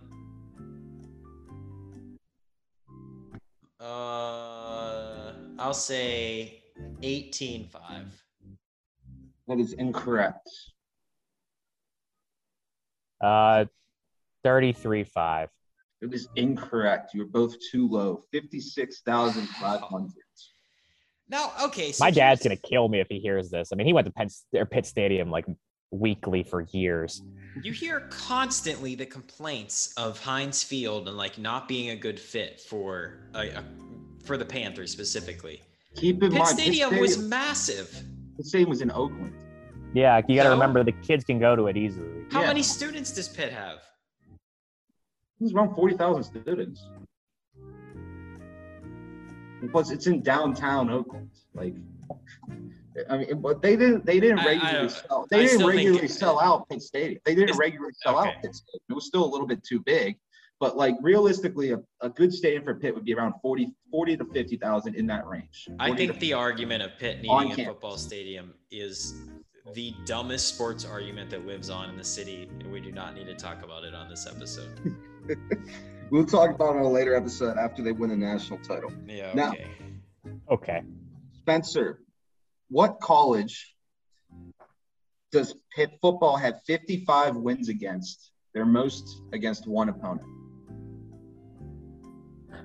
Well, it's got to be someone they played consistently. Who did they play in the Big East consistently, and who did they play? Keep in mind, they were an independent until 1982. So majority of Pitt football, they've been an independent.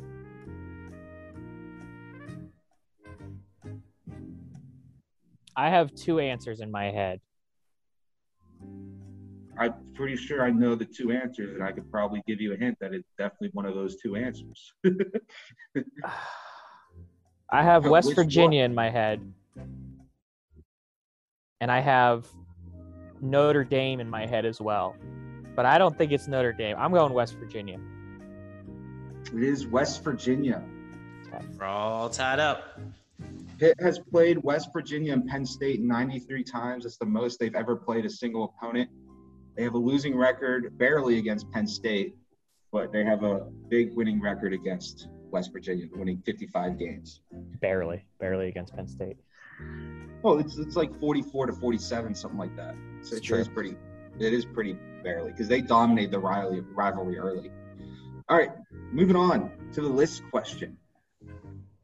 Now, this one you guys should get if you've ever been to the stadium, because they're all up at the stadium, and not just with banners on the field, but also in Heinz Hall for even Steeler games. Good game, Dakota. We'll Heinz Hall. get this Heinz next time. Hall of Fame or Hall of Honor, whatever the hell they call that. Anyway, the list is. Oh, hold on. What am I doing? I almost just messed this up. Name the players in the Pitt Hall of Honor. Close. I know exactly what it is. Not name the players in Pitt Hall of Honor. It names whose number is retired by Pitt football. Okay, so that one too. I don't need I have their numbers and the years they play, but I obviously don't need that. Dakota, you went first. Dakota. Can you take the thinking music, turn it down just a little bit, please? I'm first. You should get one. There's the one you really should Mike get. Ditka.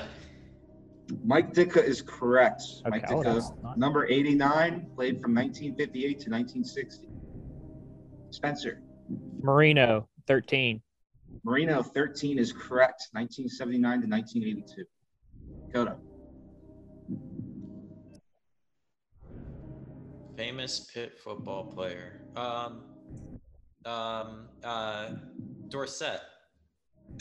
Tony Dorsett is Is he correct. 27? He's 33, 1973 to 1976. Couldn't remember what number.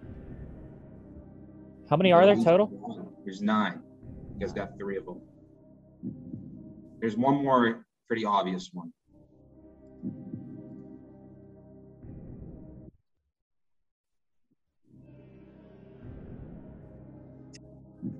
I really want to say Larry Fitzgerald.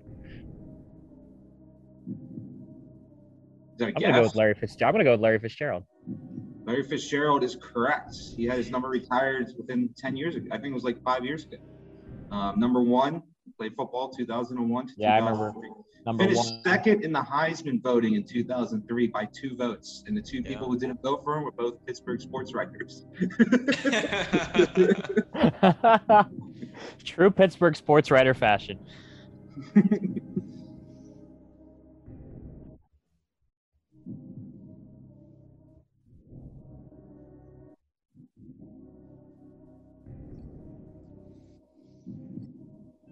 How many more are there? 4 or 5. 5. There are 5. My goodness. Bum, bum. Bum, bum. I think I am pretty satisfied that I was able to get 2. I think I know one. One more at least. I think there's 2 that you should know left on the list. But you got the obvious. One of you just needs to get 1, really. Yeah, I'll pass and see if Spencer can get this. You're not going to take a guess? You're not going to take a guess? I don't even have a name that I feel reasonably confident played for Pitt that I could guess. Oh, what about there's no never mind. I'm not saying it. Guess it. I'm not saying it out loud. Guess it. You can say Tyler Palco. Don't worry. No, no. Joe Flacco. That's a good one. Guess it, at least. Just guess it anyway. Who cares? Guess Pat it. Bostic. Oh boy. I told you. All right, there's a strike for Dakota. Spencer. Is Bill Fralick one of them? Bill Fralick, yes, number 79. Wow. I remember 81 to him. Yeah. 84. Spencer takes the lead by 1. Cody throwing in the white towel. Unless it's Tyler Palco, I don't think I'm gonna match this number. It is not Tyler Palco. So, Can you give me? Wait. Is he? Are you officially? Is it over? yeah, it's officially over. You won. Congratulations. All right. Give me a couple. Give me a couple of years and like numbers. See if I can get him. Number 99. Played Wow. 1977 to 1980. This is the other obvious one. Pretty sure they're all NFL Hall of Famers. Well, except for Fitz, obviously, but he will be. I'm drawing a blank on this one. Hugh Green. Oh yeah. Number 73, Mark May, offensive lineman. Mark from May, 77 to ESPN 1980. broadcaster. I should have known that one. Number 65, linebacker Joe Schmidt from 1950 and 1952. Nope. And the last one, a running back Marshall Goldberg, number 42, played from 1936 to 1940. Yeah, I would have never gotten those. And that is it. So congratulations, Spencer. Take your minute of fame while I switch to the next music.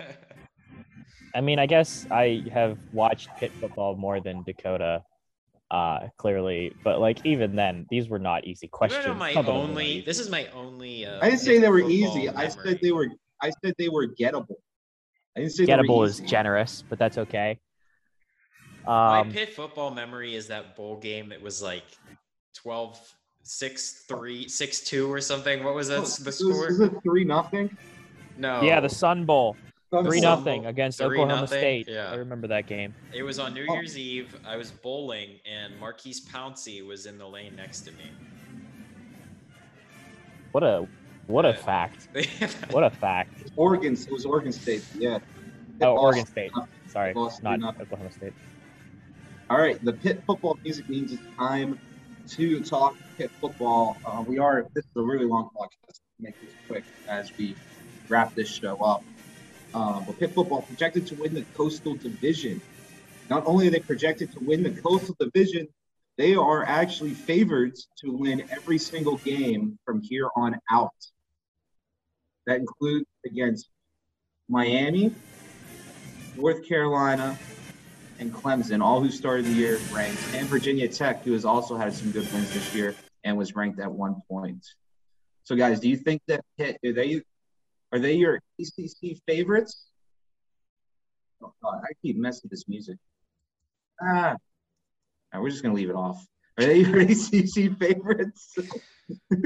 Are they ACC favorites? I think I'll be prepared to say that pending the result this Saturday. Yeah. I think that's fair. I think this Saturday is probably their toughest game left. This is a very tough game. Yeah. Well, I wouldn't say on very the tough, road. but this is the game to decide the Coastal, This is arguably. it. Yeah. Do you Clemson think obviously are we finally breaking like the third law of physics that Pitt will pit?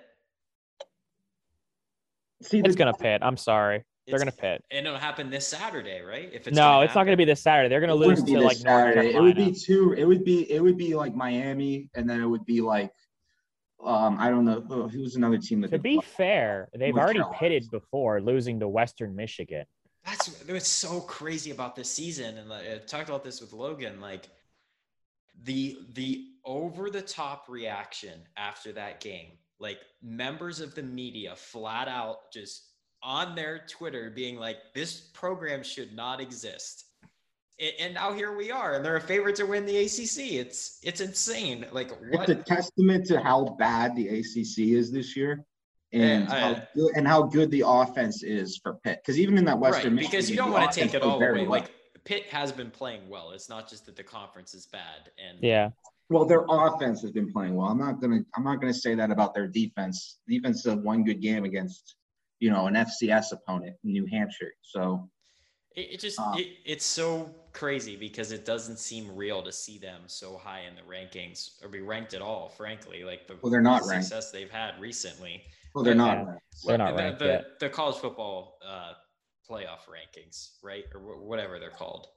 So they were projections. They were the 10th highest. They had the 10th best chances at making the college football playoff. Going into last week. I haven't checked it this week, but I know one of those teams above them was Texas, and Texas obviously lost to Oklahoma in what was an incredible game. So my only thought process is that they moved up. They probably didn't pass Penn State, even though Penn State lost, because that loss to Iowa really isn't that bad of a loss. And we'll talk about it for a little bit later. But yeah, I think the offense is one of the best in the country. I honestly think this offense is one of the best in the country. It's just, to me, can the defense, stop any good offense? Because, when they get into, obviously Clemson hasn't been. Yeah, Georgia Tech is not a good offense. No, Clemson hasn't been Clemson, obviously, this year. North Carolina, they still have a great quarterback, but they haven't been what people expect them to be. Same thing with Miami. But they still have much better offenses than anybody they've played so far. So what's it going to be like when they play those guys? And then when they get into the ACC championship and they face NC State or Wake Forest, who have also looked to have – Wake Forest just lost, but they've also had pretty decent offenses so far this year. That's what worries me. But the offense seems to be fluently, and that leads us to the guy that has led the offense, who is making a serious case for himself. Or how serious is it as a Heisman candidate? Well, we talked about Larry Fitzgerald being the last serious Heisman candidate when he finished second in 2003. Is Kenny Pickett, in your opinion, how serious in this case we're going to judge top five? When we finish top five in the voting for the Heisman? I think it's definitely doable. Yes. In the top five, yeah. I don't think it's going to happen, though, unfortunately. I don't think it's going to be top five. But I guess I still think this is going to be not – there's players out there, I think, that are going to have the higher I wouldn't say value, because I think Kenny Pickett is the most valuable player on Pitt, obviously, and arguably the ACC. But I think that the players in the SEC and the Big Ten are going to shine brighter and have the more popular vote. I don't want to call it a popular vote, but have the more publicity. Outside of what? Bryce Young, maybe. But, you look at the guys that were favorites for the Heisman going into the year. Sam Howell from North Carolina has been inconsistent. Yeah. Spencer Rattler isn't going to start this week for Oklahoma. He lost his starting job. So really, it's such a weird year. There isn't, if there was a year for – because, Pitt's weird. So if there was a year for a Pitt player to win the Heisman, it would be a weird season. And I think you hit the nail on the head when you talk about value, I don't think there's any singular guy in college football right now where if you take him away from his team, the team would stink. I'm going to give one. I think if you take Pickett away from Pitt, I think Pitt would be awful. I'm going to give one. Desmond Ridder for Cincinnati. That's going to be the one. Desmond Ridder is I forgot about him. Yes, that's certainly. That's going to be the one that if you took him away compared to Kenny Pickett would also. And Pickett's sitting, I think, 8th right now when it comes to the odds after 7 weeks of college football or whatever. He's sitting behind Bryce Young, Matt Corral, C.J. Stroud, Kenneth Walker III, running back for Michigan State, who's really good. Michigan State's having a really good year. Bian Robinson for Texas, Ridder, Trayvon Henderson for Ohio State, and then it's Kenny Pickett. I think it depends if Pitt wins the ACC. If Pitt wins the ACC, he should finish top 5 because he is that whole team. He's literally that whole team because the defense is shit and the offense runs through him. How come Brian Reynolds can't be an award winner because the Pirates suck, but Kenny Pickett's Heisman chances are dependent on I literally just said if Pitt wins the ACC. Yeah, it doesn't help your case, Dakota. I just said if Pitt wins the ACC, Kenny Pickett should be a top 5 Heisman. Yeah, he would have to be. It would have to be a good team. You're keep in mind, if they win the ACC, they'll probably finish the year top 20, maybe even top 10. Whether or not they deserve that, it's a different thing. But reality is they probably kind of rough this year, though. Let's be real. No, it is. It is. But it's still a Power 5. They would be guaranteed a spot in the New Year's Six Bowl. And Pitt playing in that, getting a conference championship after Clemson dominated it for a decade, essentially. I think if Pitt were to win I think that's what he needs is Pitt to win the ACC. It's for him to stay healthy, and for Pitt to win the ACC. And then I think it would pretty much because if Pitt's going to win the ACC, it's because their offense is putting up 40 points a game. So if that was the case, then I think he has to finish in the top 5. If they don't win the ACC, then maybe top 10, but top 10 isn't really a serious contender. Aaron Donald finished top 10 one year. It's not really, but nobody talks about him like he was an actual Heisman contender. All right. Agreed. Moving on as we wrap up this show. I thought it would be a little fun to play this during our Penn State and West Virginia minute, just because there's not many Pitt fans that actually like it. They played it at Penn State games, and West Virginia's just grouped in this. But anyway, real quick, Penn State still top 10, despite the loss to Iowa. However, Sean Clifford got hurt in that game. They do have a bye week this week, but I guess my question to you guys is, how far can this team realistically go without Sean Clifford?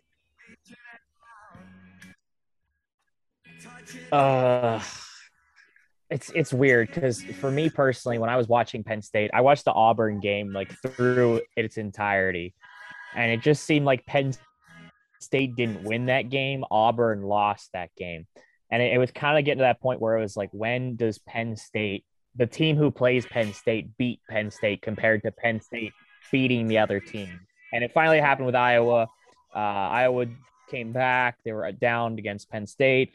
And not having Clifford is going to hurt. But I still actually think that this is a decent Penn State team. I think this is a very good Penn State team. But I think that they have things that they need to work on if they want to be a contender in the Big Ten when it comes to against Michigan State.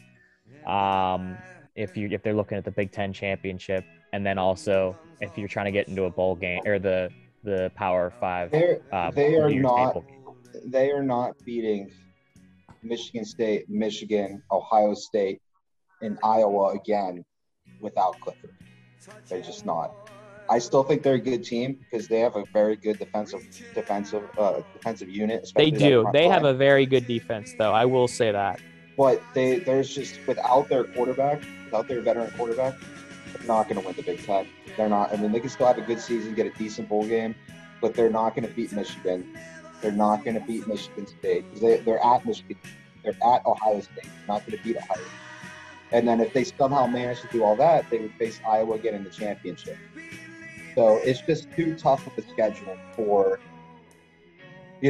all 5 of those teams would probably win the ACC. It's just too tough of a schedule for a team without their starting quarterback. All right, moving on. Dakota, I'll ask you this one. I know you just watch a lot of West Virginia football. So, West Virginia football, 3rd year under Neil Brown, inconsistency. Lost to Oklahoma by 3, got blown out by Baylor. Is it time, after 3 years, to fire and move on from Neil Brown? Dakota, you got this? I don't know. It's like West Virginia earlier on in our in the 2000s had success, obviously, to a point, at least being competitive. But like, I don't know. There could be a larger discussion about Pitt football, or not Pitt football, but college football, and what a measure of success means, and the fact that college football coaches continue to make more and more money. I don't know. Is it worth it? Real quick, I'm just glad this music is back. Thank you. Real quick for West Virginia. I didn't think they looked that bad. They're 0-3 in their conference, but they fought well against Oklahoma. They fought well against Texas Tech, but then they just got crushed by Baylor. It's a very confusing team, but it's not really going anywhere this year. If we continue to give the Pirates a pass and it takes time to develop a team, then in college football, where you turn over the entire roster every 4 years, I think you need more than 3 years to build a program. I think 3 years is where you should start seeing improvement. And if you're still getting blown out by the Big 12 teams, I'm not seeing improvement. You should start. I'm not saying that they should be. He's not on the hot seat though. I wouldn't put him on the hot seat this year, but I would next year. I'd put him on next year. If they struggle next year to start, especially, he's gone. I agree with you guys. I don't like switching out coaches quickly. I mean, that's something that Pitt struggled with, especially at the early part of the decade. Where they couldn't have a guy last more than a year. But after 3 years, you should start seeing a noticeable improvement from your program. Even if they're not winning yet, they should still be competing. And, outside of that Oklahoma game, they haven't been competing in the conference this year. They lost to Texas Tech and they got blown out by Baylor. Anyway, now on to the end of our show, our Colonial wrap-up. Spencer, I don't know if you were on the show when we did this, or Dakota and I still did this, but... A little bit, yeah. Yeah. The song Ashokan Farewell from Ken Burns' Civil War. So this is the Colonial wrap-up presented by Ken Burns. RMU football this past weekend got their first Big South victory, 31-24 versus Charleston Southern. Now, guys, real quick, I'll ask you about some of these RMU sports that I feel like you would know about. Logan, we can't hear you. Well, just waited way too long to tell me. We figured we'd let you have your moment with the song. So anyway, it's still too loud, dude. You need to put the volume down or something. This is like an inch from the thing. I'm trying to get it perfect. Let me see if I can. Come on. Oh no, it's too loud. I don't know how I'm gonna do this for now. Is that good? Here goes Logan with his technology. Is that good, guys? No. Just leave it off. Leave it off. No Ashokan Farewell then. That's a farewell. We can throw it in and during a farewell to Ashokan. Nope. It's out. It's ruined. Farewell to Ashokan Farewell. Cut the whole segment. Our Colonial wrap-up. RMU football got their first Big South victory in school history this past weekend. 31-24 Charleston Southern. Guys, do you like what you're seeing from Bernard Clark in his, 4 years or 3 years here? I mean, we talked about, noticeable improvement from a new head coach. I mean, a slab of wood is better than John Banasac. Let's be real. Genuinely, I know disrespect to John Banasac, but good Lord. I don't know how he was the coach for that long, but yeah, I like where they're going.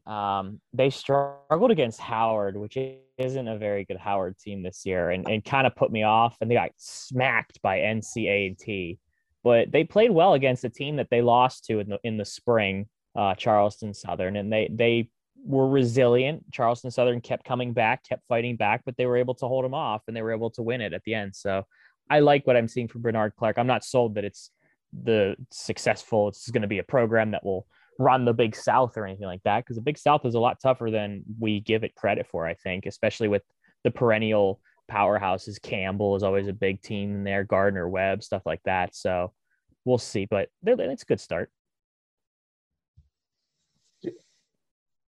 RMU cross country will participate in the Canisius Classic this Saturday at noon. Assume you guys don't watch them, so we'll move on. You know, takes up a lot of bandwidth in my mind. RMU cross country. Hey man, I knew a lot of cross country runners, and they're nice people. You know, this is the first year of the men's cross country team, right? Yes. This is the first year of the men's track and field. Team. I don't know if they have cross country. Actually, don't quote us on that. No, there is. There's men's cross country. It's usually the same team. Yeah, it is. I just didn't know. I didn't want to, you know. Men's golf came in 7th out of 15 at the Bucknell Invitational. They were off this weekend. Men's soccer, 3-4 in the conference with 3 conference games left before playoffs. Now, guys, obviously, men 3-4 is not great, but Horizon League second year in the Horizon League, a much tougher conference than the NEC. Do you think the soccer program can actually get going at some point in the near future? Dakota, you want to take this, or you want me to? I think you definitely will have more to say than me. I think that overall, it's still a better move, right? To challenge the program to move forward into a new conference. Yes, it's going to be tougher than the NEC, but you want to push the program forward and compete against these teams that just like we were talking with WVU and the new coach, or RMU football and the new coach. It's the same thing with moving to a new conference, or a new conference, that it takes time, right? You got to adjust. It's not an overnight change. And it's taken time with the women's soccer team, who's 0-5-2 in the conference. And volleyball. Some things never change. Some things never change. Because I also don't even get to say my opinion on the men's soccer team. Well, I'm trying to. We move through the Colonial. True, but real quick, I just want to jump in on it. All right, I just want to jump in because I've been calling their games. I actually like where Jason O'Keefe is doing with this team compared to the past couple of years, especially last week. They held a Cleveland State team that scores 3 goals a game consistently. It was a number 1 team. They held them scoreless for 105 minutes. This team actually has really gelled in the past 2 weeks compared to any RMU men's soccer team I've ever watched in the 6 years I've been doing them. So I actually like what they're doing moving forward. All right. And last, volleyball swept today at Milwaukee. They're now sit 2-5 in the conference. Spencer, are you worried about that program at all? I'm not worried about the program. They have a young setter, Ashley Wallen, who's a freshman.